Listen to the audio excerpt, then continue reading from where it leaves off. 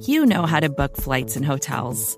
All you're missing is a tool to help you plan that unbelievable travel experience. That's why you need Viator. Book guided tours, excursions, and more in one place. There are over 300,000 travel experiences to choose from, so you can find something for everyone. And Viator offers free cancellation and 24/7 customer support for worry-free travel. Download the Viator app now and use code Viator10 for 10% off your first booking in the app. Find travel experiences for you. Do more with Viator.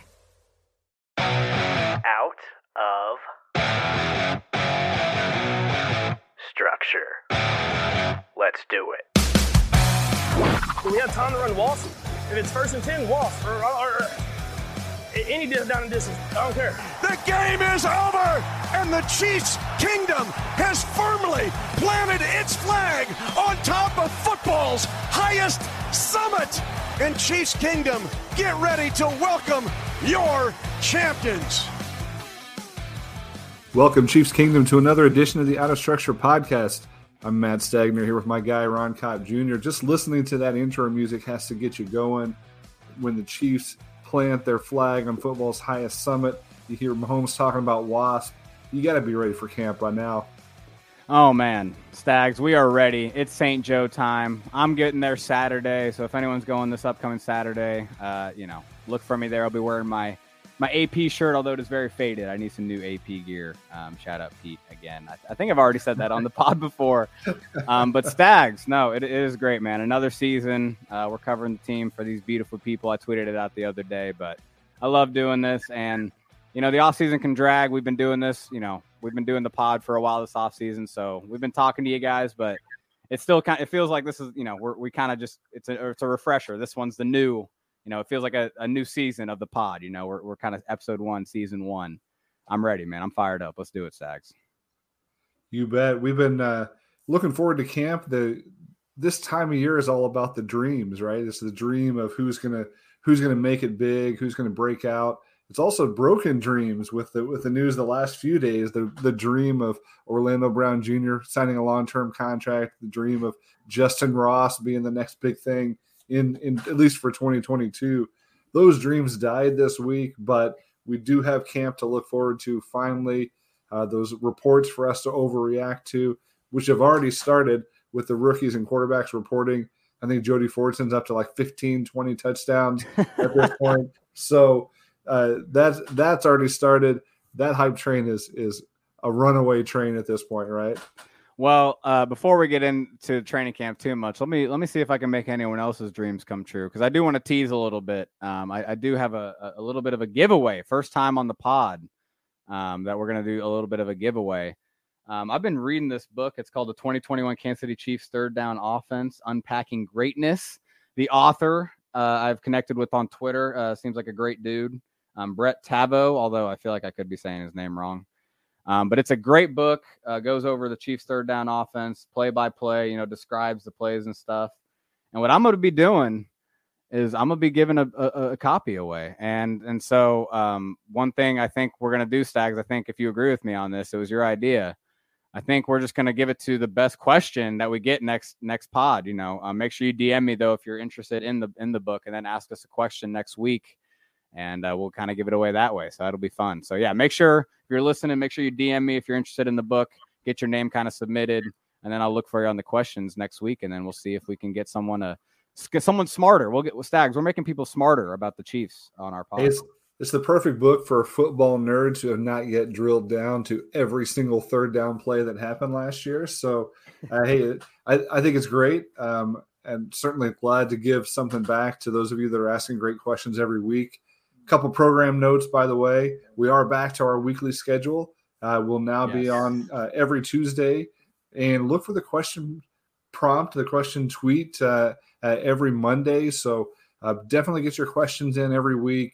We'll have plenty to react to after Chiefs games. Now we'll have an extra day to react to said Chiefs games and your questions. So make sure you get those in. Remember, they don't all have to be serious football questions. We love pulling out the random stuff and the personal questions. So we'll be answering just about anything you want to ask. So get those in every Monday, every Tuesday from here on out. Yeah, we get that extra day, like you're saying. We kind of flip with the editor's show. They were usually the Tuesday show. They have the marinated takeaways. We're kind of stealing their thunder a little bit. Our takeaways are going to be a lot more marinated, a lot more, prepared, ready to go instead of fresh off the, Monday morning after the game. So yeah, we'll take that marinated meat and put it on the slow and low. So it'll be nice. Yeah, we'll have a nice smoke ring to us by the time we get on Tuesday afternoons. Yeah, no rush. We're taking all day with it. We're getting it nice and tender. Nice and juicy. Get a good bark. Yeah, we got the burn ends coming in. All right. Well, with that being said, let's get into some rapid fire camp previews. I know every podcast is going to talk about training camp, what to look for, who to watch out for. So we're just going to run through ours in a pretty quick manner. First of all, let's just start with who do you want to focus on in training camp? Give me a player and a position group that don't have to match up here. All right, Stags. Well, I'm going to take your guy because I know you are kind of the leader of the Clyde Edwards-Helaire hype train for AP. We all love Clyde. We all want to see him do well. But I do think this training camp is going to be super important for him, right? We saw them bring in Ronald Jones. We saw them actually re-sign Jerick McKinnon too. And there is some question too, does that mean that maybe, we the projection that I've had all offseason of him maybe becoming a bigger part of this offense, maybe having more of a third down role, maybe, being a more impactful part of the passing game, is that, maybe, not as, maybe I'm thinking a little too much for him. We're going to see in training camp, right? Because, this is where, I think one beautiful thing about training camp is the Chiefs can't hide their intentions for the most part. They need to practice these plays at full speed. And if they want to get Clyde Edwards-Helaire, involved in, more of the passing game work, more of the, the situational stuff, red zone, third down, because Darrell was playing a lot of the situational stuff, being a good pass blocker last year, a very reliable receiver. Mahomes really, trusted Darrell, obviously. I mean, he was throwing up 40-yard jump balls with a safety on him. So if we can see Clyde, I'd love to see, how involved he is in the offense, in terms of the first team offense. Is he doing the early down stuff? Is he, splitting out wide at all? I'd love to just see where Clyde's lining up, Stags, because I want to see him have a really good year. I think he could really make this offense a lot more unpredictable if he does get maximized the way we kind of thought he could out of LSU. Yeah, Ron knows the way to my heart there. Talk about Clyde. I am looking forward to him having the opportunity to just sort of shut people up a little bit, right? Right. I think at this point he's slept on. He's underrated. We got people talking about how his legacy is in question, about how he's, one mediocre season away from being a street free agent, signing a vet minimum contract. I've heard all kinds of stuff here. So, this offense should be perfect for him. He should be healthy, full off season, ready to go. Yeah, he'll have complimentary backs around him, but yeah, that'll be fun to see him hopefully take the reins and establish himself as the guy there. So if I had to name one player, it's a little tougher. I'm going to start with my position group first, maybe. So okay, I'm going to be watching the pass rush because we've said it before. Everything in this defense is predicated upon that pass rush, and they've done their best to build the secondary up, hopefully to give the defense a little more balance and maybe give those guys a second or two more to get home. But all eyes should be on George Karlaftis and Frank Clark, and really, is there anybody else behind them that steps up? We still think there's probably a potential move that could still be made at defensive end at some point.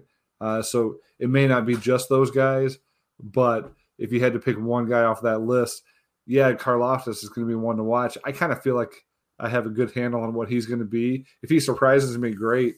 But Frank Clark's the one that I think could really swing this defense in one direction or the other. If he's last year's Frank Clark, they're going to really struggle. If he's prime Frank Clark, if he's the closer once again, then that could be this could be a lot more fun. So, is he skinny Frank? Is he back to normal size? Does he show up? And he's also known to be a fun guy to watch at training camp just because he's very vocal, talks a lot of smack. He's up in people's faces. He's really pushing the envelope. So, he'll be a fun one to keep your eyes on if you're in St. Joe. look for 55, and you'll get a kick out of him one way or the other. But hopefully he's looking spry and young once again. And I wouldn't bring this up unless he only because he publicized it on his Instagram post, which I actually tweeted out a picture of Frank looking. I think he looks great. I think he looks in great shape. I don't think he looks skinny at all. And I get what, he doesn't look huge. He doesn't look built. But the only reason I bring this up, another part of that Instagram post was he said 4 months no liquor, and like there is something to that, right? I mean, if he truly is, if that's something that he truly, it was part of his life and he's truly cutting out completely. I mean, that can really change, especially a guy that we've known has had some health issues that have kind of limited his availability at times. I mean, there is something to that, and I'd love to see what it looks like in training camp. If there is a more spry Frank Clark in a year where, last year, he didn't necessarily have that pressure, right? Where it's like, hey, we could cut you after the season because we could. The Chiefs didn't really have that option logistically, right? This season, I feel like he can have maybe that pressure a little more, knowing that, if he wants to continue to get paid like one of the best players in the NFL, he's going to have to step it up, and he knows that. So it'll be interesting to see. It starts in training camp. Well, what's your position group to watch? If Clyde is your guy, who's the position group that we should all be worried? Well, I'm sticking on offense, and I got to go with my wide receivers because this is where I feel like we might be seeing the most turnover and probably the most significant position, right? I mean, there's a lot of turnover at a lot of positions on this team right now, but wide receiver is probably the most important when you're talking about in today's NFL pass game. Mahomes obviously getting on track with these receivers. One thing that, and we've talked about it a little bit, but it's just Mahomes has not had to deal with much turnover in his receiving core. Sammy Watkins has, he left, but he was here for 3 seasons still. It's something that he really hasn't had to deal with. D-Rob and Byron Pringle have always been complimentary guys for him since he started. Tyreek Hill's always, obviously, and then obviously Kelsey is still here. So it will be interesting to see, how well they jive. That we don't know who's going to emerge. Right now, we think we have some ideas, but we really don't know until it goes full speed. We don't know if I think McColl, really has the leg up just because he's been here, but he also hasn't had the greatest reputation of having good chemistry with Mahomes on the field. We've talked about it. We've seen it on the field in games throughout his career. Keep running, McColl. Keep running. Yeah. And if people can't see me, but yeah, Mahomes waving his arms, yeah, exactly. And so it'll be really interesting to see if that continues and which receiver gets on the right page with the most. And I think that will tell us the most on who will kind of be that leading target getter maybe out of the receiving core. Yeah, you'll see the results of the Camp Mahomes work that they got in the offseason. And, I think that's why so many of us are high on Marquez Valdez-Scantling at this point, because that chemistry has been there early on. They've been very quiet on Juju. They've been very quiet on Sky Moore for the most part. And, even McColl, he's out there talking now. And I love the confidence that he's bringing to what he's going to do this season. And so, I think that'll be a really fun group to watch. I'm not too worried about the chemistry just because some of those guys are new. I think this is the time to build that, and they've been working on it this summer. I think it's just going to be exciting to see how they distribute the ball and what the offense can look like in this theoretically more balanced approach that they're going to bring. So, and maybe it is. Maybe they've been, purposefully keeping it quiet around certain players. And like you said, at some point during the preseason, maybe they can't hide that anymore. And all of a sudden, Juju's going to go off in a preseason game, and they're just going to have to bench him if they want to keep him quiet. So we'll see what happens. But, that'll be fun. And especially in camp, receivers are fun to watch because especially the bigger receivers, those that can go up and get the ball every single year, those are the guys that bring the oohs and ahs out of the stands in St. Joe. Yeah, it's the easiest thing to watch probably, right? In terms of you're just sitting out there watching the practices. The easiest thing to watch is Mahomes connecting with his receivers for sure. Yeah, and real quick before I move on to the next point, I have said on Twitter, and I stand by it, is that I think Juju is probably the most talented of the receivers, honestly, the wide receivers right now. We don't know what Sky Moore is. Sky Moore might turn out to be a really talented player. But I really think it's such a toss-up just because each player has such a different kind of talent. And I really think just because, McCole, his role and how it can expand, how he's already been in the offense, I just feel like it's going to be so spread out that it's not really about the talent, right? I think it's just about, how the coaches want to implement them. And that's where it's just going to be fascinating about kind of like, we don't know exactly, we have an idea, but we don't know exactly how they'll be implemented. And it starts in training camp. So, yeah, I mean, I think McColl's comments were fun because we've all assumed that this new look Chiefs offense is going to be maybe in some ways differently effective. Maybe that's a good way to put it as compared to last year with Tyreek Hill. And McColl talked a lot about that, when the way that teams played them because of Hill also made it harder for him to find space. And so if that changes, then maybe his game can go to the next level as well. So yeah, that not only how they connect with each other, but how other teams decide to play them. That'll be really fun to see. Not that you'll learn a lot about defenses in training camp or preseason games, but that's what we'll be watching for. Let me give you a bonus on the defensive side of the ball. I talked a little bit about the pass rush of Frank Clark, George Karlaftis. How they can figure out how to use Leo Chenal is going to be a fun thing to watch in camp. There was a quote that came out today. I just saw it on Twitter from Ed Easton Jr. I'm sure it's from other sources as well. Pardon the offensive language that's about to come out. This barrage of 4-letter words that Leo Chenal unleashes. They were saying that Leo Chenal is excited about contact drills and playing in pads, of course, right? So his quote was, Brendan Daly told me, like, oh, sorry, dude, we got to wait till August 1. And I'm like, oh, geez, darn it. So that's Leo Chenal is obviously looking forward to being able to hit somebody. He was very sad he had to wait that long. Let's just say that. Geez, darn it. I mean, that's again, this is a family show. We got to be careful with that stuff. But all right. How about, what is your favorite thing about training camp? What do you love about camp, whether it's the experience for you being there or the experience for them? Well, there's so many things about camp. I mean, first of all, it's just, walking up there when the sun's still kind of rising, you walk in that walk with all the other Chiefs fans. It's the first time you're kind of congregating for the season with other Chiefs fans. Oh man, it's a thing to be. I can't wait to do it. But when I'm getting specific, I do have to go back to, the great Therese Paylor. It was his favorite thing as well. Those OLDL one-on-ones, man, that is really where it gets fun at camp. That is really where you see competitiveness, especially with this Chiefs team, right? I mean, we're seeing, Trey Smith and Creed Humphrey and Darian Kennard this year is a good addition to those 1v1s because, we don't know what we have with Kennard yet, but what we do know is he played in the SEC. He started for 3 years. He's a massive dude with some massive hands. He's going to be nasty in a one-on-one setting, right? We know that at a bare minimum. Whether or not, that translates to him being a really good player, we don't know yet. But all that to say, it's just that's the most fun, man. That's where it gets the most competitive. I really like to see those, and this year it's really important, right? Because you talked about the pass rush. Let's see if Karlaftis can get the best of a Joe Thuney or a Trey Smith, because I think that's a good sign if he can, right? The funny part about it though is that you don't have Orlando Brown. Prince Tega Winogo actually started, and Niang are both on the PUP to start.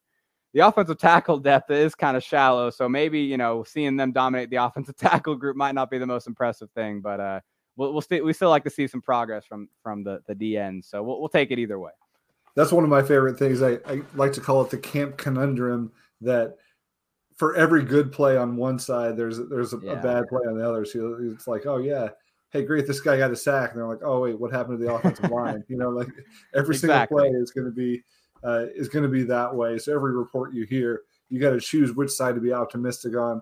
Obviously, we'll be out there trying to decipher a pattern there. And I think what you want to see is balance, right? You want to see back and forth. You want to see the offense won this drive, the defense won the next drive, and that gives you some hope that maybe both sides of the ball are competing at a high level. I also love is it Leo Chenal's quote about iron sharpening iron. It's more like diamond sharpening copper. Yeah, that was great. I think that was brilliant because these young guys are going to have a rude awakening when it comes to trying to defend Mahomes in camp. Not just him, but defensive backs as well. But really, my favorite thing about camp is and Ron, you're not at this point in your life yet, but a family fun day. I've in the past taken my kids at different times, and that day when like everybody is out at camp, and it's the busiest day of the camp. They usually have that whole section set up with like the rock climbing wall and the obstacle course and the kicking and the throwing, drills and all of that stuff. The kids just have a great time with it, and it's just a fun time to like give them something to do and still be able to watch practice and really trying to get your family tradition going. I think I've told the story in the past that I'm a Chiefs fan largely because I watched the Chiefs games with my grandpa, with my dad, all the way growing up. And I think, I'm trying to continue that tradition with my kids, and I think a lot of people do. So the fact that they do such a nice job with the outreach to families and giving everybody something fun that they can get out of that day, even if they're not yet hardcore football fans, hopefully you're making some Chiefs fans for life there, and it's pretty fun to see all the kids get into it. No, you're 100% right, and all I got to add to that is that stuff looks fun, and half the time I want to jump in there and see what I can do with all those jump houses, bouncy houses, and stuff. Absolutely. I don't know, man. It's tempting. You walk by it's on that big football field. You have to walk all the way by it to get to the practice. I mean, I don't know, dude. Is there an age limit? I got to check on that when I go Saturday. I don't know. You're probably still under the cutoff, man. All right. So, how about some camp preview, some bold predictions? Getting back to this list here, what do you got for bold predictions out of training camp? I'm gonna call this a mini bold prediction because it's really not. I mean, it's not that significant of a prediction, but I am pretty confident in this one, honestly. The more I think about it, the more I kind of feel how this offense is going to be, is going to develop formation wise. I think the Chiefs are not going to keep 4 tight ends this season. And I think the odd man out will be Blake Bell. Although I should say it might be a competition between Blake Bell and Noah Gray. It would make sense that Gray gets, the next year. It's only his second year. We still haven't seen, too much from him yet. I don't think you want to cut ties with him yet, just for a veteran Blake Bell that's pretty replaceable. So I think they keep 3 tight ends this year. We saw some fun with the 4 tight end formation last year, but I think it was kind of more necessary maybe last year with the depth of the receiving core was not great at all, right? I mean, besides Tyreek Hill, you didn't have a lot of receivers you wanted to have on the field. I don't think it's the same this year, right? You have a lot of receivers you want on the field, and so I think there's less of a reason to have the 4 tight ends when we've never seen Andy Reid really keep 4 tight ends besides last year. It's usually been 3 really and to a T. And, if you need another tight end, they got plenty of practice squad guys. They always keep tight ends around. They've had like 10 at a time at some points this offseason. So I really think we'll see Blake Bell gone, and it'll make way for another spot for a crucial, another player at another spot that's more crucial than a 4th tight end. Fair enough. I do think they like Blake Bell as a blocker. I'm actually a little bit worried for Noah Gray this preseason. Really? I'm sure that there's, he was a guy I liked a lot last year, but with the emergence of Jody Fortune, I think that hype is real. I think that he is going to be a factor. He's going to be somebody that gets playing time. Then it feels a little murkier on Noah Gray than it does to me, to Blake Bell, who has a very defined role. I'm not sure exactly what Gray's role is yet. But again, it's something they could flesh out in camp, and we'll see. Yeah, no, the more, you're right, man. And especially when you think about, and I guess Noah Gray is one of the top returning special teams players, but Blake Bell has a lot of experience on the special teams, and we're seeing a lot of turnover this offseason on that unit. It's something that Dave Toub might really, stand on the table for, like, hey, I need this guy who knows you can lead my special teams unit. That's interesting, man. You're right, because the whole appeal with Gray was his receiving ability a little bit, and I don't think we factored in Fortson when we all got excited about that. So that is interesting. That's plus, if Bell's gone, who's going to run that? Who's going to run that ill-fated play on the goal line? Oh no, Stags. It worked out though. That was the Bills game, right? That worked out. Yeah, I think so. Okay. All right, so I was actually going to steal from your idea a little bit when it comes to bold predictions. I think the story of training camp might eventually be the special teams units, and I think there's going to be a lot of competition in the defensive back room a lot of competition in the back end of the wide receiver room and the running back room, looking for who's going to stand out on special teams. I think Chris Lamons is going to find a way to get himself back on the roster just for special teams. I think there's Jalen Watson, who is a 7th-round pick, who has some upside as a guy that I think we like. But in a crowded room there, he's going to have to really compete on special teams and really differentiate himself. Same with Najee Johnson. I think there's a big possibility that those two guys end up as practice squad players. Because as you mentioned earlier, if the Chiefs didn't have so many 7th-round picks, some of these guys would have been undrafted free agents potentially. So if they were coming in as UDFAs, we would automatically be penciling them in on the practice squad unless they really stand out. So I'll be looking to see how many of those young defensive backs really make a name for themselves. And really a lot of that's going to be with Uncle Dave. Yeah, exactly. No, and Lamons, he was really good on special teams last year. I mean, you have to be really good on special teams to get noticed. And he was someone that absolutely, earned some recognition. Obviously might be dealing with the suspension to start this year. We're not exactly sure yet. I don't think that's come out. Last time I saw it was speculated. It was 6 games potentially. But 6 games of a 17-game season is very insignificant in the grand scheme of things, right? I think Tobe, knowing him, how valuable he probably thinks of Lamons, I think they're worth waiting around for him to get back that 7th game and help their special teams unit down the stretch. So I like it.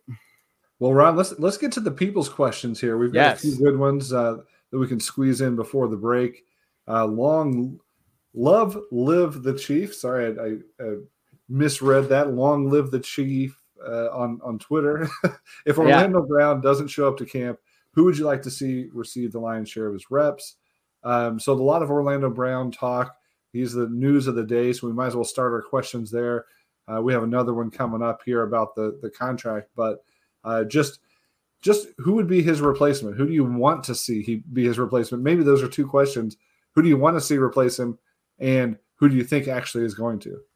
Well, it's been talked about, plenty. Pete and John mentioned this too, and it's significant, but it's pretty cool, or not cool, I guess, but it was pretty interesting that Andy, just kind of threw away the Joe Thuney quote, right? Yeah. He said, hey, he can do it in a heartbeat. Joe Thuney can do it in a heartbeat. I don't want to see that though, right?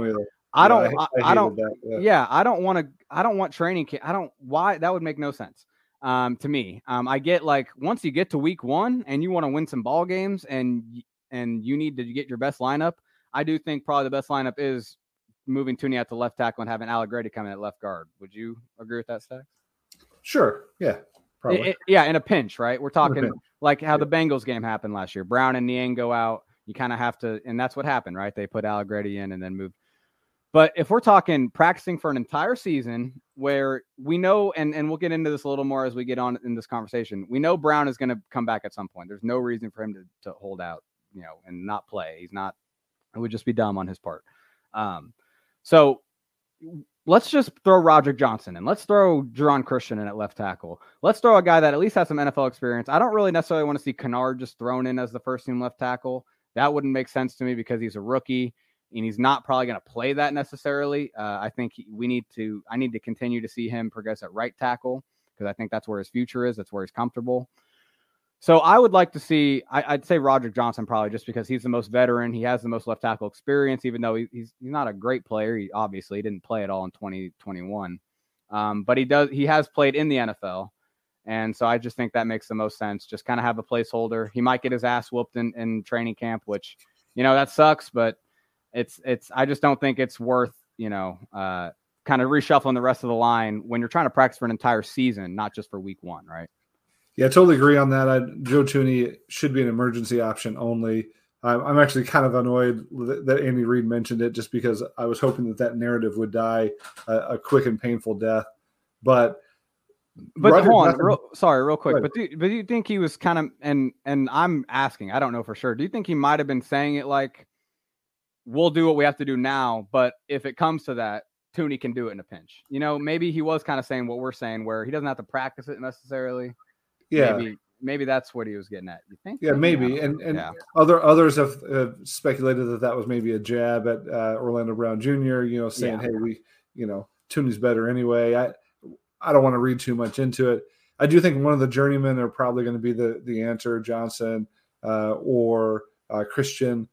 Christian has played, a decent amount in the NFL at left tackle with, pretty good success as a pass blocker. I don't think he was great as a run blocker, but he's somebody that can hold up in that spot, for a couple of games if you need him to, and then keep that powerful, developing interior offensive line together the way they are. With Lucas Niang he's on PUP now. He's on the active PUP. I always like to make that distinction. Active PUP now, which doesn't mean he's out for any part of the season, just means that he wasn't ready when camp started. And so he has the rest of training camp to get active and actually practice, or he'll end up on the actual reserve PUP, which means he'll miss the first 6 weeks. We kind of think that he's going to miss some time. So your plans really are down to the right tackle side, Andrew Wiley and Darren Kennard. So pulling one of those guys off and putting them at left tackle is not a good plan. You got to solidify right tackle as well. I really don't want to go into week 1 with Andrew Wiley at left tackle and Darren Kennard at right or whatever. So I don't think it's going to happen. I think Brown will be there, but yeah, let's let those two journeymen work on left tackle, solve the right tackle position as well as you can for the season. Yep. With the expectation that OBJ will be back, for week 1. Yeah, and here's where we can get into that, because at this point, right, I think at first, originally, when Brown is kind of, maybe playing hardball before the deadline, I think he did have some leverage, right, in terms of, look, I'm going to hold out all training camp. You guys want to hit the ground running. Like, I want to get this deal done, so sign me so we don't have to worry about this, right? I think he had leverage then. Now that the deadline is passed, they can't negotiate anymore. There's no long-term deal getting done until next offseason, right? And so now there's not really a great reason for him to be missing time except to just not be at training camp. And so my prediction is that as soon as that last horn blows at St. Joe, as soon as that last bag is packed heading back to Kansas City, Brown will report, because that's when the preseason gets a lot easier. You're not doing those dog days practices. You're not staying in a dorm. I really think it gives him plenty of time too to get back from week 1, right? It's 2 or 3 weeks. And so you have some thoughts on that, I'm sure, but I just really think that there's no real reason for him to just like completely hold out and not even report at all before, until week 1 or into the season. Cause he also, as a guy that was a 3rd round pick real quick, he hasn't made a lot of money in his career. This $16 million franchise tag, which I believe it is, I think that's the number. That's a good chunk of change. And, every game you don't play, you're missing out on that game check. And so I think that's the other incentive for him too.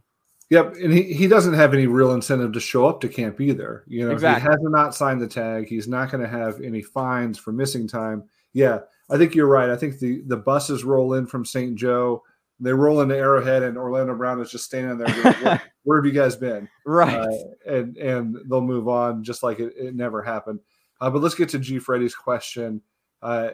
G. Freddy at _Chiefs on Twitter.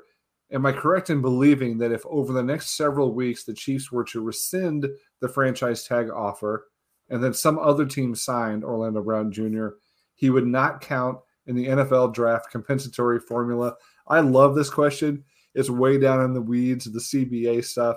And we did some research on this. So if you're cool with it, Ron, I'm just going to run with what we found out. Please. So I think this is a very astute question and an interesting one. The question comes up, how often do teams actually rescind the franchise tag? Well, it doesn't happen very often. We found one fairly high-profile example from 2016. The Carolina Panthers had franchise tagged Josh Norman, the cornerback, who was a big name at the time. They realized they were not able to work out a contract. It was never going to happen. So they rescinded that franchise tag. But the key here is they did so on April 20th, 2016. Why that's key, and I think what G. Freddy was getting at here, is April 20th, 2016 was about a week prior to the NFL draft. We're sitting here in late July, well after the NFL draft. And that makes it significant because if you remember the Tyrann Mathieu deal, one of the things that we talked about with Tyrann Mathieu signing his contract when he did was the fact that it was the day after or hours after, depending on who you believe on the reporting. But it was hours after the clock turned over and no longer did new contracts count against the team for compensatory formulas or count in their favor. So even if there was no franchise tag and Orlando Brown was a free agent, even if he signed today with a different team, then he still wouldn't count against the compensatory pick formula. So the fact that they had a tag on him and rescinded it wouldn't make any difference now. So now G. Freddie's right. If they rescind the tag, he's a free agent. He goes to sign somewhere else. They get nothing back in return, which is one of the many reasons they're not going to rescind the tag. Carolina did it in 2016, partially for that reason. They got the third-round pick for Josh Norman. So it worked out for them. It's well past that deadline for the Chiefs. They would not get any compensation back if they were to rescind that tag. And so that feels like probably the least likely of all the outcomes. Yeah, no, I agree with you. And so does our guy, Jared Sapp. I always like to get his take on this kind of stuff. He's a genius with this, with these, any sort of off-season, contract stuff. And yeah, he said a very similar thing. If they were to yank the tag right now, no player agent would ever take Veach and company seriously again, which makes a good point, right? That's a whole different point, right? I mean, you talk about how, ironically, we're talking about Orlando Brown has an agent who has no relationships with the league. Yeah. But I think GMs do value their relationships with agents. And I think, this would be negotiating, it would feel like negotiating in bad faith maybe at this point that they had this franchise tag. That was the basis for their negotiations. And then all of a sudden they pull that and he's left scrambling for a job. Now, again, unlikely scenario, but if that were to happen, I think Orlando Brown would find a job pretty quick. Yes. Just at a quick glance at the NFL, there's a couple of teams, like the Bears, the Steelers, and others that maybe would be in the market for a big mauling 26-year-old left tackle. But again, I don't see it coming to that, and I don't see any reason why the Chiefs would even consider rescinding that tag. But you and Jared are right. That would be an ugly scenario, and one that I don't think anybody from Patrick Mahomes to Orlando Brown Jr. to Brett Veach would be happy with how that turned out.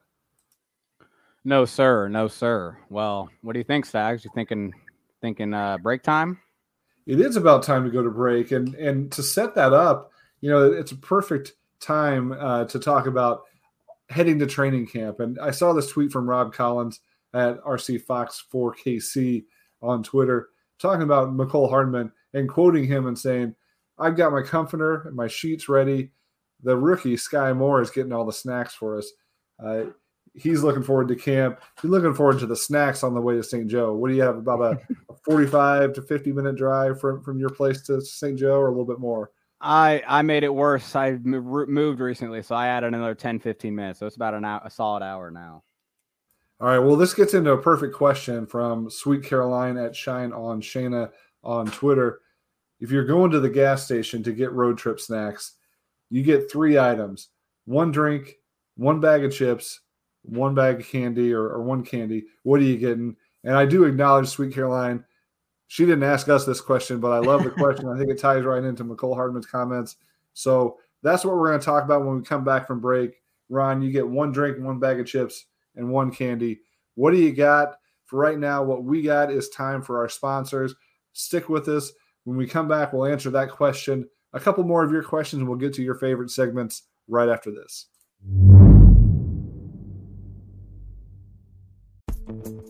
Vacations can be tricky. You already know how to book flights and hotels, but now the only thing you're missing is, the actual travel experience. Because is it really a vacation if you're just sitting around like you would at home? You need a tool to get the most out of your time away. That's where Viator steps in. You can book guided tours, activities, excursions, and more in one place to make your trip truly unforgettable. Viator has over 300,000 travel experiences to choose from. Everything from simple tours to extreme adventures and all the niche, interesting stuff in between. So you can plan something that everyone you're traveling with will enjoy. Real traveler reviews give the inside scoop from people who already been on the experiences you're considering, so you can plan with confidence. Free cancellation helps you plan for the unexpected. And 24/7 customer support means you can travel worry-free. Download the Viator app now and use code Viator10 for 10% off your first booking in the app. Find travel experiences for you. Do more with Viator.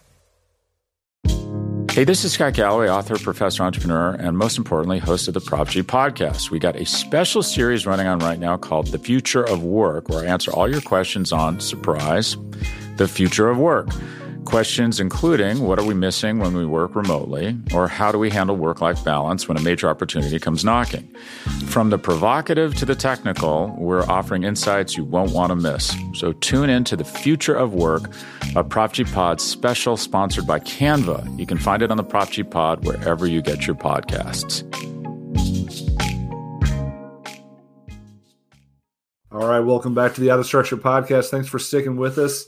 We had this question heading into break that we stole off of Twitter from Sweet Caroline.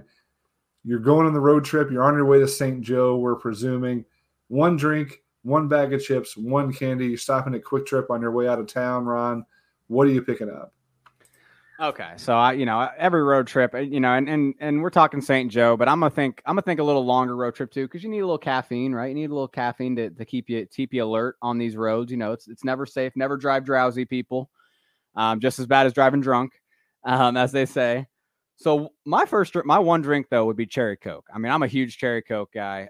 That's my go-to drink at a movie. Whenever I don't drink a lot of soda, honestly, I'm more of a water and I love me a good Body Armor. But when I need some caffeine, Coke seems to be my go-to, but cherry Coke specifically. So I'm gonna say cherry Coke, Stags. You want to get your drink out, or you want me to go through the whole lineup? Yeah, I love cherry Coke as well. I do drink a lot of the cherry Coke Zero. That's my kind of my go-to soda when I drink wine. But what used to be my go-to soda that I still would indulge on if I needed to stay up on a road trip is always the Diet Mountain Dew.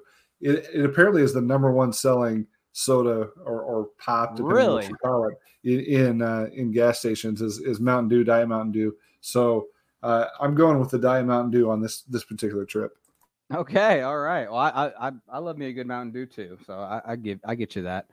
But chips, when I'm thinking chips, this is a toughie because you got to think road trip. There's a lot of practicality, a lot of logistics that go into what kind of chips you want. You don't want Cheetos. You don't want all that all over your.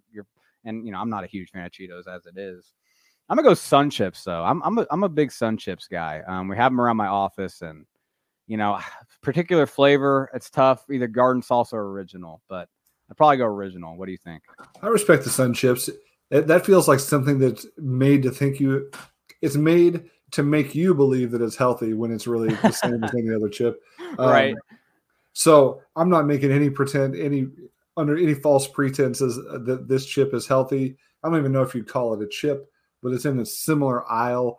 I like to grab a good bag of combos on the way when I'm road tripping somewhere, whether it's the crackers with the cheese or the pizza combos or whatever.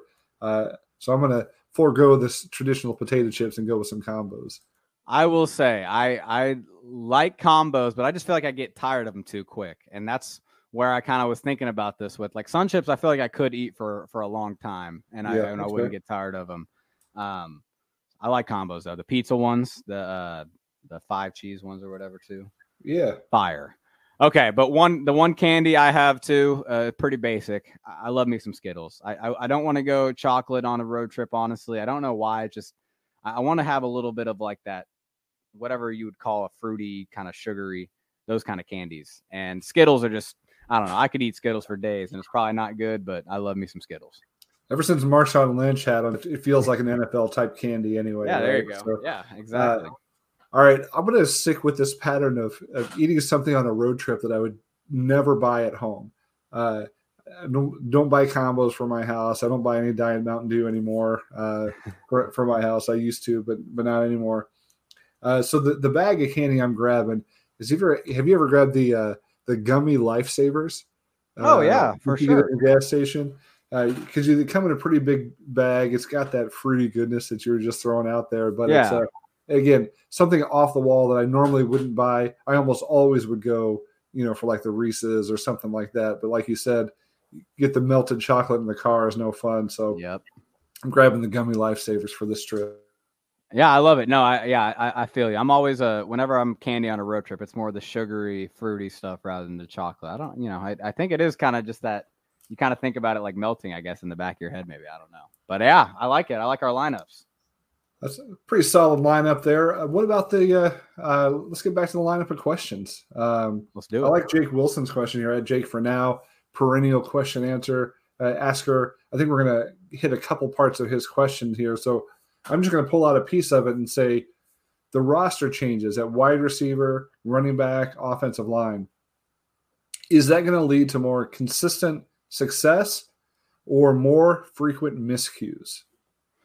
Yeah, no, it's there is some turnover at wide receiver and running back for sure. I mean, offensive line, we're hoping there's not too much turnover, right? We're hoping Brown's back in the lineup as we've talked about.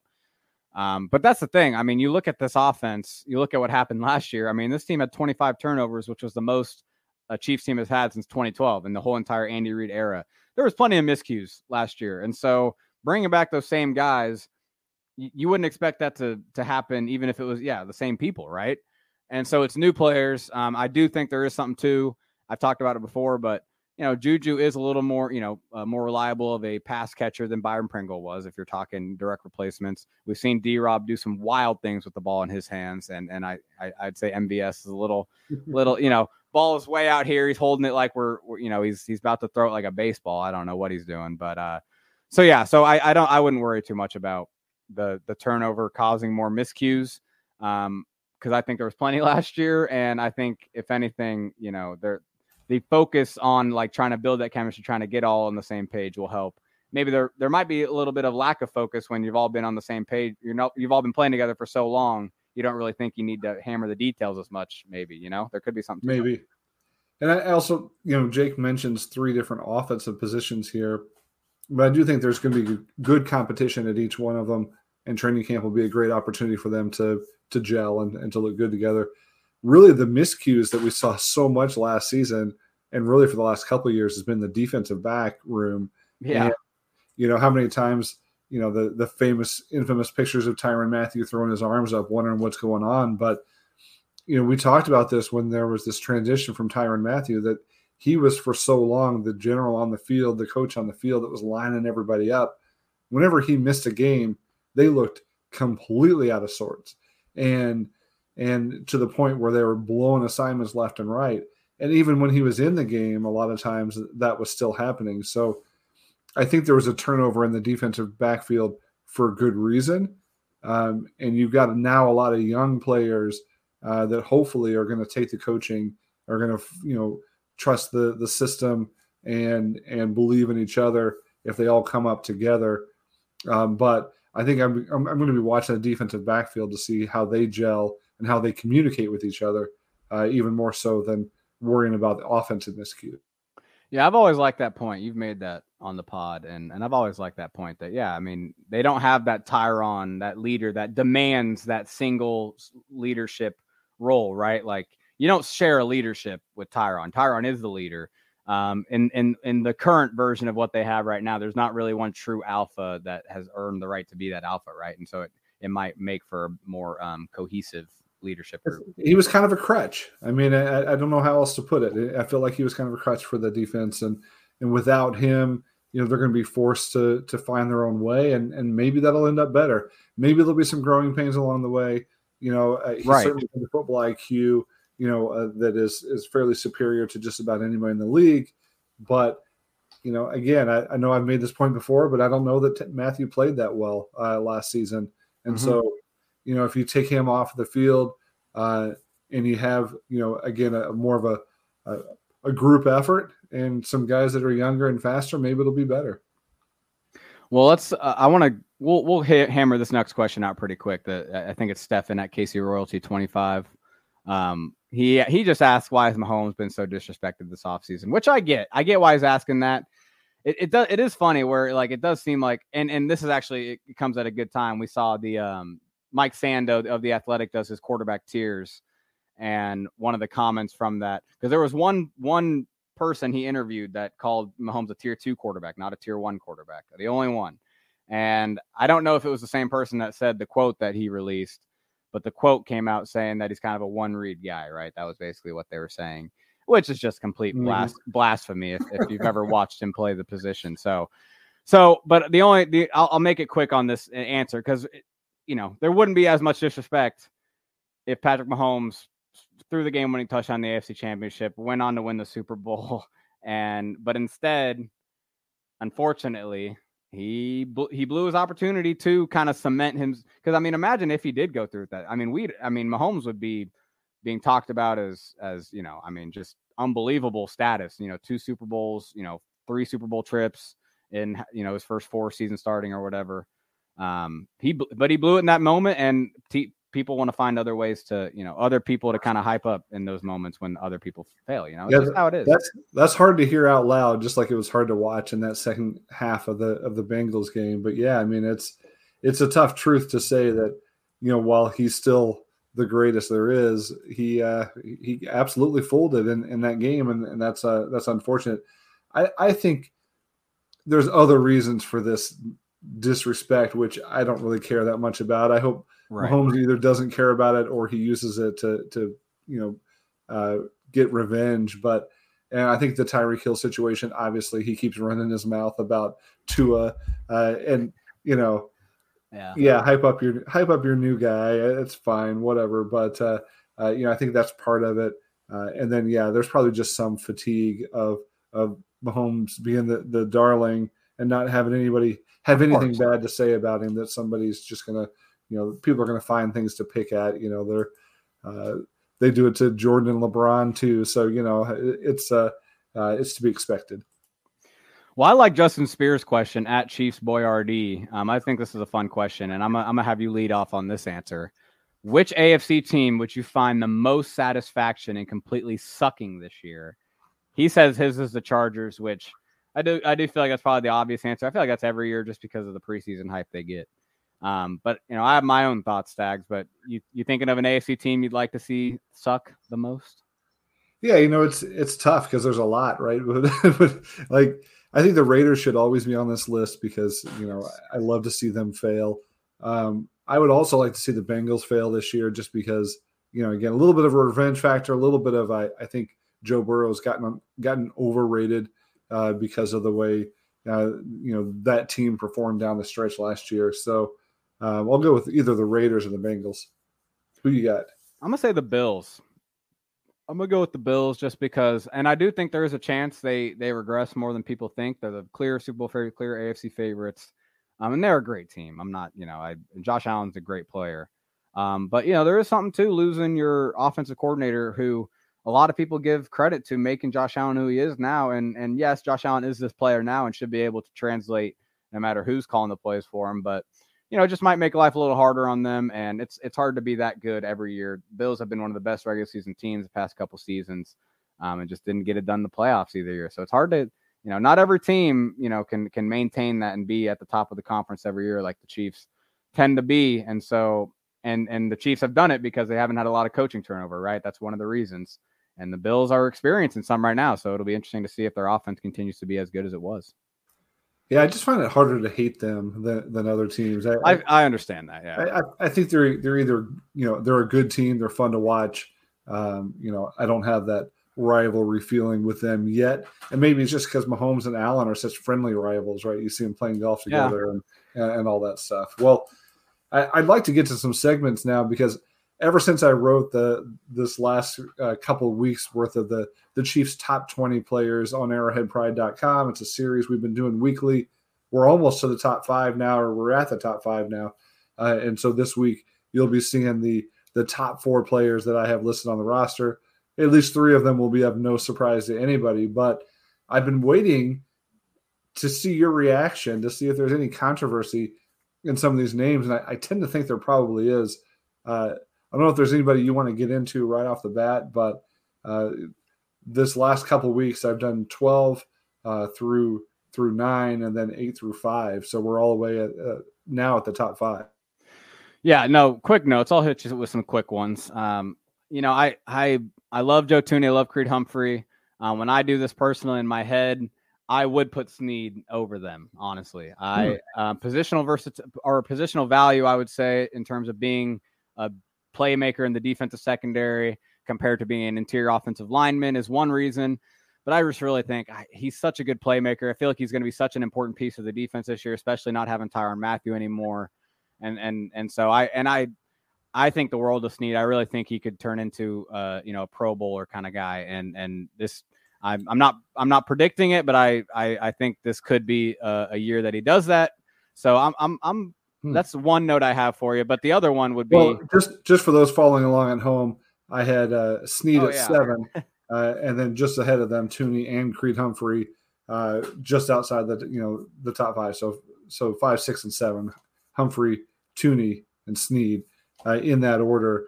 And you would just kind of flip that around, right? Yeah, and that's why it's nitpicking, because I think they all need to be in that category, and I think you have Willie Gay at 8. I think that is the appropriate kind of drop off, because you have Orlando Brown at 9, which I do think there's legitimacy to that for sure.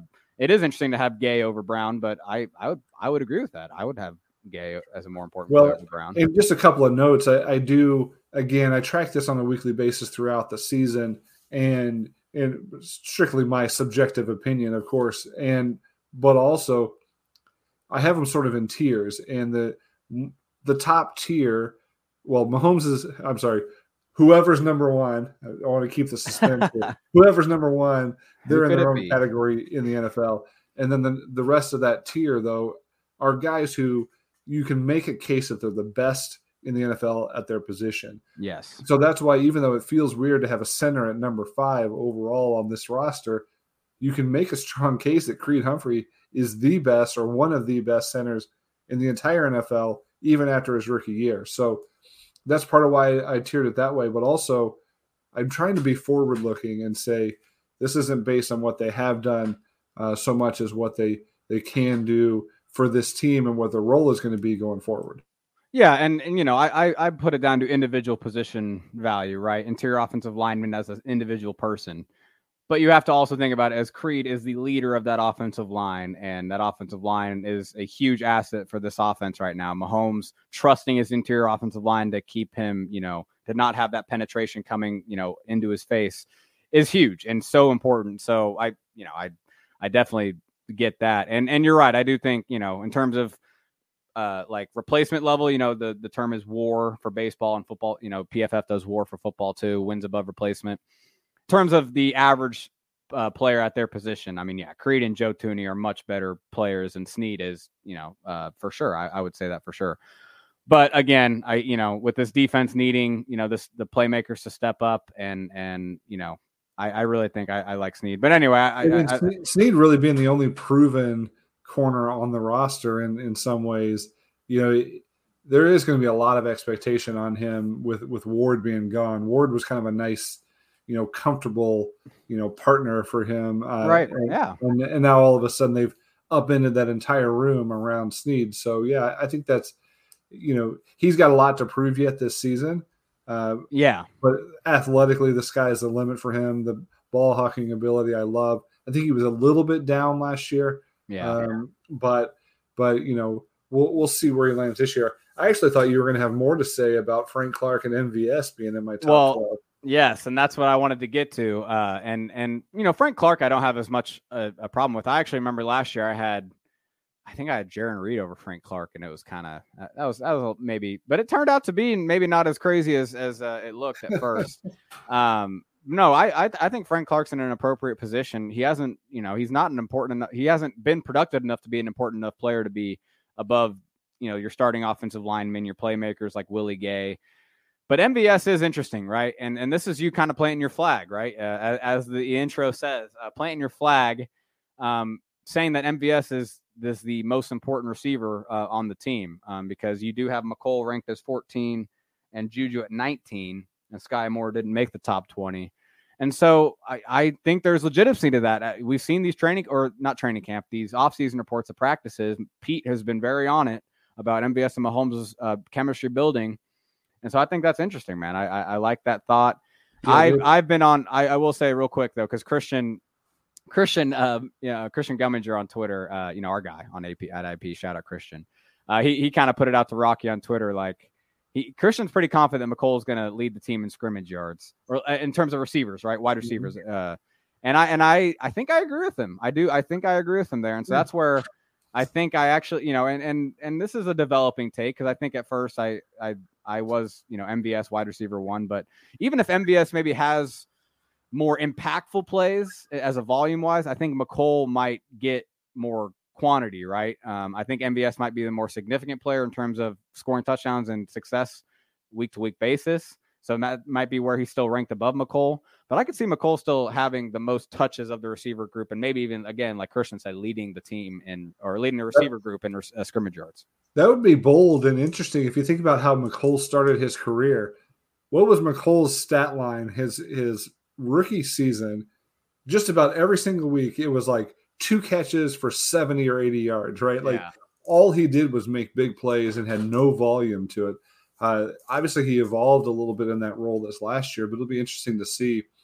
And I think that's been the knock on MVS, as he's been a big player, nothing. Like if you've ever tried to start him on your fantasy football team, if you had a bye week and you're trying to cover, he's a frustrating guy for fantasy football players, I'm sure, because it was either all or nothing. It was one big play or not a lot. And I know the analytics guys are not high on MVS because they just don't see, that full route tree or that full role really being there for him. The Chiefs seem to think he can be. And so this ranking to me right now is just all of the available information we have and looking forward into the season.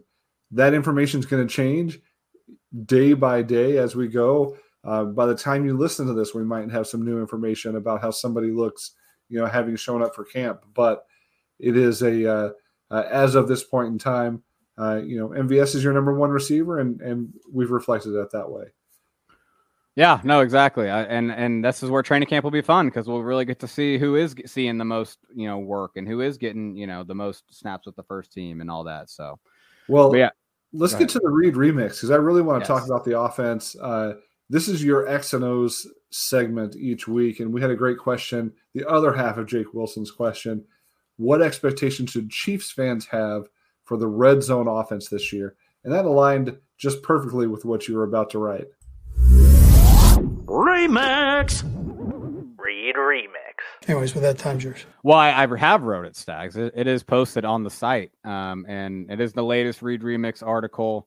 Yeah, no, I looked at the red zone offense, and there is something to last year. Having Tyreek Hill in the red zone, there's just so much the defense has to worry about with his speed side to side, with just his just being a decoy a lot of the times.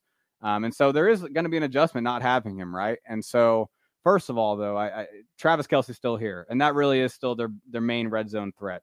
I put a tweet out on Twitter. Definitely go look at it. It's a montage of basically, I think it was either 7 or 8 different ways Kelce got the ball in the red zone. Different kind of setups, different kind of schemes, different, not the same kind of strategy. And I think a lot of them were touchdowns, not every single one of them, but all that to say, he is the guy they like to, use in the red zone. He's reliable, obviously, with his hands. They can run with him. They go direct snap with him sometimes on those power reads, which I love. But with no Tyreek Hill, because Tyreek Hill did take up 25% of the team's red zone targets last year. So that's a lot of vacated targets. Kelce only had 17% of them. And so to make up for that Hill stuff, I think one thing that we did see towards the end of last year that may hint at a change in the red zone offense, we saw a few more attempts at the goal line fade, if you guys remember in the playoffs last year. And it wasn't, just a true goal line fade. I'm not talking, at the 1 yard line, but if you remember the Steelers game, Byron Pringle runs a slant and go and ends up, fading to the corner, and Mahomes puts it perfectly on him for a touchdown against the Steelers. Very next game, what do we see in the overtime? Travis Kelce runs an out and up to run a goal line fade pretty much, and it turns into the game-winning touchdown. I think that is something we have not seen the Andy Reid, Patrick Mahomes era offense utilize much at all, right? In terms of just Mahomes dropping back and letting his guy go up and get it over a receiver. And it might just be simply that Kelce is the only one they've really had as a receiver that can really do that. And he, in the red zone, you don't get him in that many opportunities to do that because he's a tight end. You play more from he plays more in the middle of the field. And he's great in the middle of the field in the red zone. All that to say, you bring in MVS this year. Josh Gordon is getting a lot of hype in training camp or in the offseason as a guy that has momentum to make this roster potentially. And that's yeah, I know, right? But it's happening. We're here. But the other guy and this is funny, Stags, you'll appreciate this, hopefully. But I write this Reid Remix article. I posted, I feel great about it. And for some reason, I didn't even think to mention Jody Fortson's name, our love, everyone's love. Because I know, and I really think he could be a huge part of this red zone plan this year. We saw it, before he was getting injured, he got more and more red zone work. The last big play he made was a huge jump ball catch over Landon Collins at the 1 yard line against Washington. And so I think they have a lot of options for big guys that can go up and get it. And so that's where I think the change in the red zone offense this year, that could maybe just be it's not the most efficient play, but if you have guys that can go up and get it, and it's not something that defenses are going to be, accustomed to defending, I think the kind of more of a corner fade, running more of those this year, trusting MVS and, Travis Kelce in situations, Jody Fortson, all those guys that go up and get it. I mentioned Josh Gordon. It might be the kind of wrinkle they implement in the red zone this year to kind of, because the red zone offense wasn't perfect last year, but it could definitely use some improvement. That's just maybe one way they could open it up a little bit. That's interesting. And that is an element that we feel like has been missing for a long time from this Chiefs offense. He doesn't throw as many back shoulder throws or as many, fades, as many of those types of plays, unless it's Darrell Williams, apparently. But that's not something that's happened as often with Mahomes for whatever reason. All those stats, those next gen stats where they talk about how much separation the receivers have on average for their quarterback, Mahomes is usually towards the top of those. He had receivers that were open when he throws to them, which is a novel concept, I know, but being able to throw to a covered guy as well, or somebody trusting the receivers to go up and get it, that's a new element. That may be something that's that he can continue to round out his game by throwing those, having confidence that your guy is going to get it and nobody else. And maybe that could cut down on some of the need for some of the trick plays. You just line up and let your guy go get it. Yeah, and we talk about Gordon just real quick. I mean, he didn't play that much last year, right? I mean, when he was on the team, he started to play a bit of a role. But he played a lot of snaps. Yeah. But he didn't get a lot of targets. Yeah. Well, what I was just going to get at though is that D-Rob was there the entire year and played some sort of role, right? A legitimate role.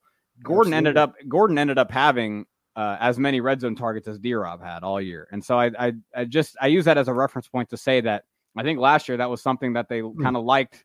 In theory, like, hey, we have this big-bodied guy. Let's see if we can use him in the red zone more. And if you guys remember, which I think we all do to an extent, you might have to jog your memory, but he got some opportunities and just did not catch them, right? I mean, there were some tough catches to make, but a guy so his he caught size, the tunnel screen touchdown, right? That was the one he caught. Very easy, yes. And then he had at least another one go off of him, maybe off of somebody else and into the hands of a defender. One of the Giants game, interceptions that happened that way.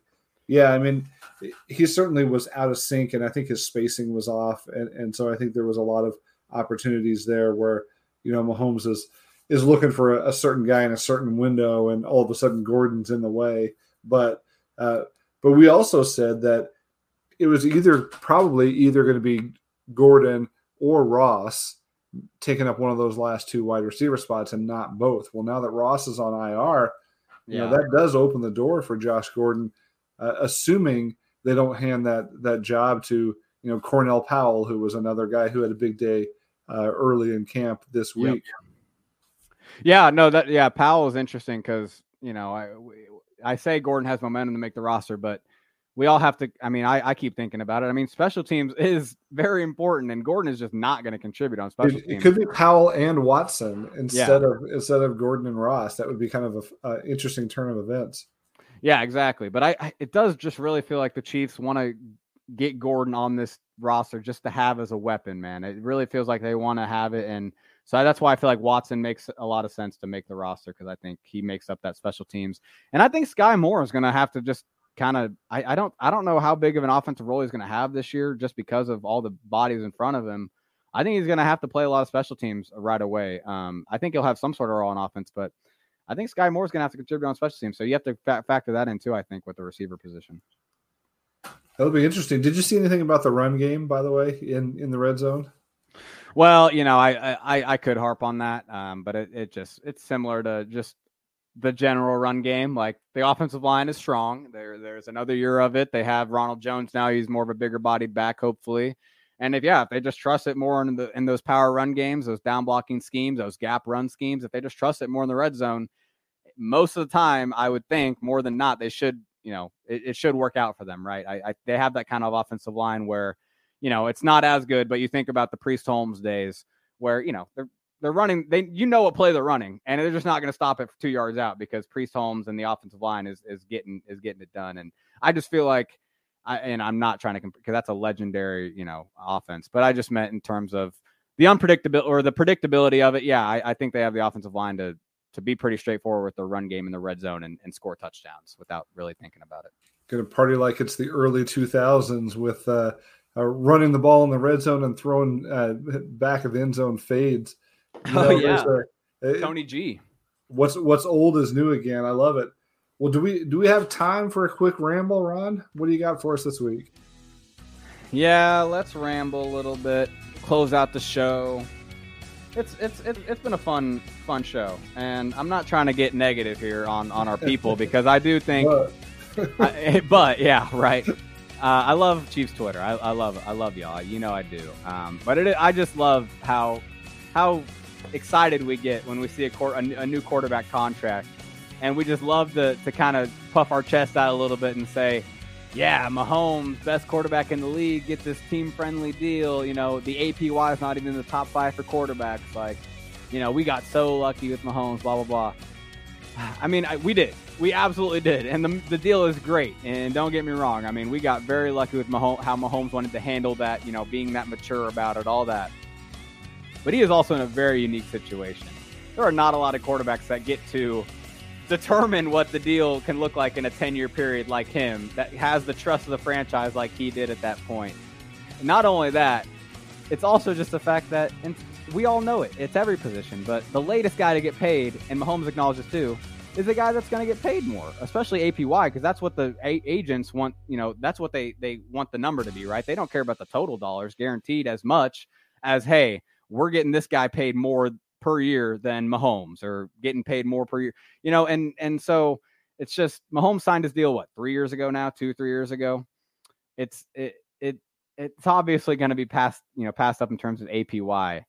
And by the time it's ready to get, extended again in 2027, when I think that is the year that he gets to kind of rework it again if he wants to. Trust me, guys, that APY is going to be right back up at the top of the league like it was when he originally signed the contract. And we don't get that rookie deal year at first right away at that point. He may, and the contract's going to be structured, I'm sure, in some way where it's team friendly still. But all that to say is that Mahomes is getting his money, man. He's not like it's funny that he's not sacrificing money. He's not pulling a Tom Brady. Like, Tom Brady actually legitimately sacrificed dollars. Mahomes isn't sacrificing dollars. It's just pushed down, right? He's just not getting. It's not just happening right now. And it's just kind of funny how I love Chiefs Twitter, but I just tweeted it out. Like, we don't have to do this every time. Every time a quarterback gets the deal, we don't have to go on a parade about how great Mahomes' deal is, because it's just the natural way of NFL contracts, and it's just how it is. I will say, in the most recent quarterback contract news, it does make me feel really good that Mahomes does not have to have, as Ian Rappaport said, the give and take that was in Kyler Murray's contract, saying that he has to study 4 hours a week. I don't know why a team feels the need to put that into a contract, but there's no good reason for it. If you feel like you have to force your quarterback to study film 4 hours a week, you should not be signing that quarterback to a contract at all.